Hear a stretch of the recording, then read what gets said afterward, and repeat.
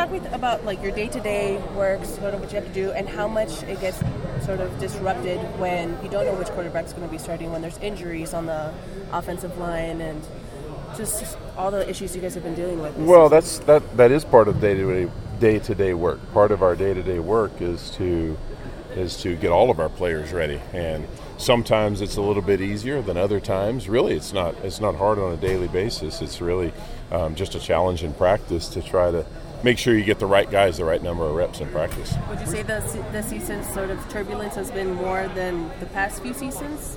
Yeah, we've certainly had more injuries, but in a way, here of late, I think it's been a real positive. More guys have had opportunities to prove themselves. How's Baylor health-wise? I know he was kind of battling a little bit of a foot injury last week against Utah State. Where's he at health-wise? Improving, getting better. Not 100% yet, but he's moving in the right direction. Do you feel it will affect his availability this week at all? I don't think it'll affect his availability, no. What impressed you the most from the offensive performance versus Utah State? I think just our the energy that we played with. Number one, I think we showed up ready to go. Obviously, the big plays. Big plays fuel emotion, and we had a few more of those than we have had, and those things make a difference. Our consistency. And not having very many negative plays, I think was a real positive as well. And so I think the big plays and then our consistency overall. Talk about the growth of the running backs. Siona's gotten a lot more time the last little bit. Rapini's improved as well. Yeah, both those. You needed both those guys. Yeah, absolutely. Both those guys have improved a great deal.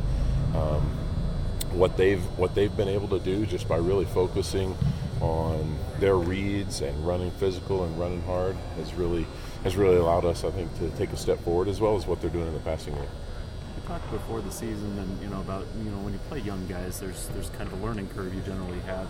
But at this point in the season, the guys who've been playing, a lot of them are now more veteran. They're more seasoned than they were. How have you seen the growth of the young guys that you've got on there? There's still so much for some of those young guys to learn. I mean, you take a guy like Blake Freeland or Clark Barrington or Mason Wake, or even the quarterbacks that haven't played that much. Although they've all done some good things, they've all got so far to go and so much room that they can still improve. That I think and hope that we'll continue to see significant growth from them as the season progresses. That's got to be exciting. I mean, I think so.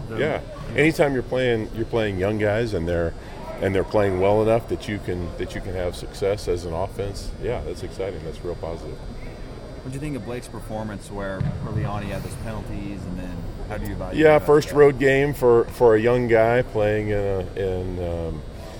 in a loud environment.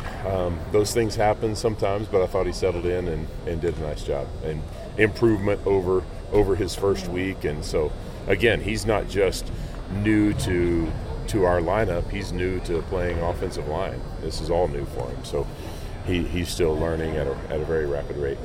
Does that also speak a little bit to some of the older guys on the offensive line, the guys like Blake and Clark and the like, can step in, I'll say seamlessly, even though you probably don't think so as their coach? You probably see every little mistake they make. But does that kind of say something about sort of the older guys, that they can bring those young guys along and kind of plug them in? Yeah, for sure.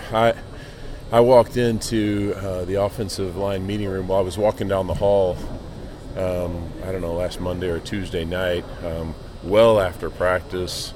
Had already taken a shower, changed, and it was, 7:30, 8 o'clock or something. I heard voices down the hall, and I walked down, and Chandon Herring was sitting in there watching film with Blake Freeland, and kind of taking him through some things, talking through some calls, watching film. And so, I think it's a real credit to James and Brady and Chandon for taking those young guys under their wing and helping them get caught up. How pleased are you with the way the ball is being spread around? Lots of guys are getting opportunities. I think you had three guys complete passes in the game against Utah State. A bunch of different guys caught passes, ran the ball. Yeah, I think we have a unique thing in that we have a number of guys who can make plays at all of our skill positions. The problem is there's only one ball, and it can't get around enough. I feel bad that we didn't get Matt a ball the other night.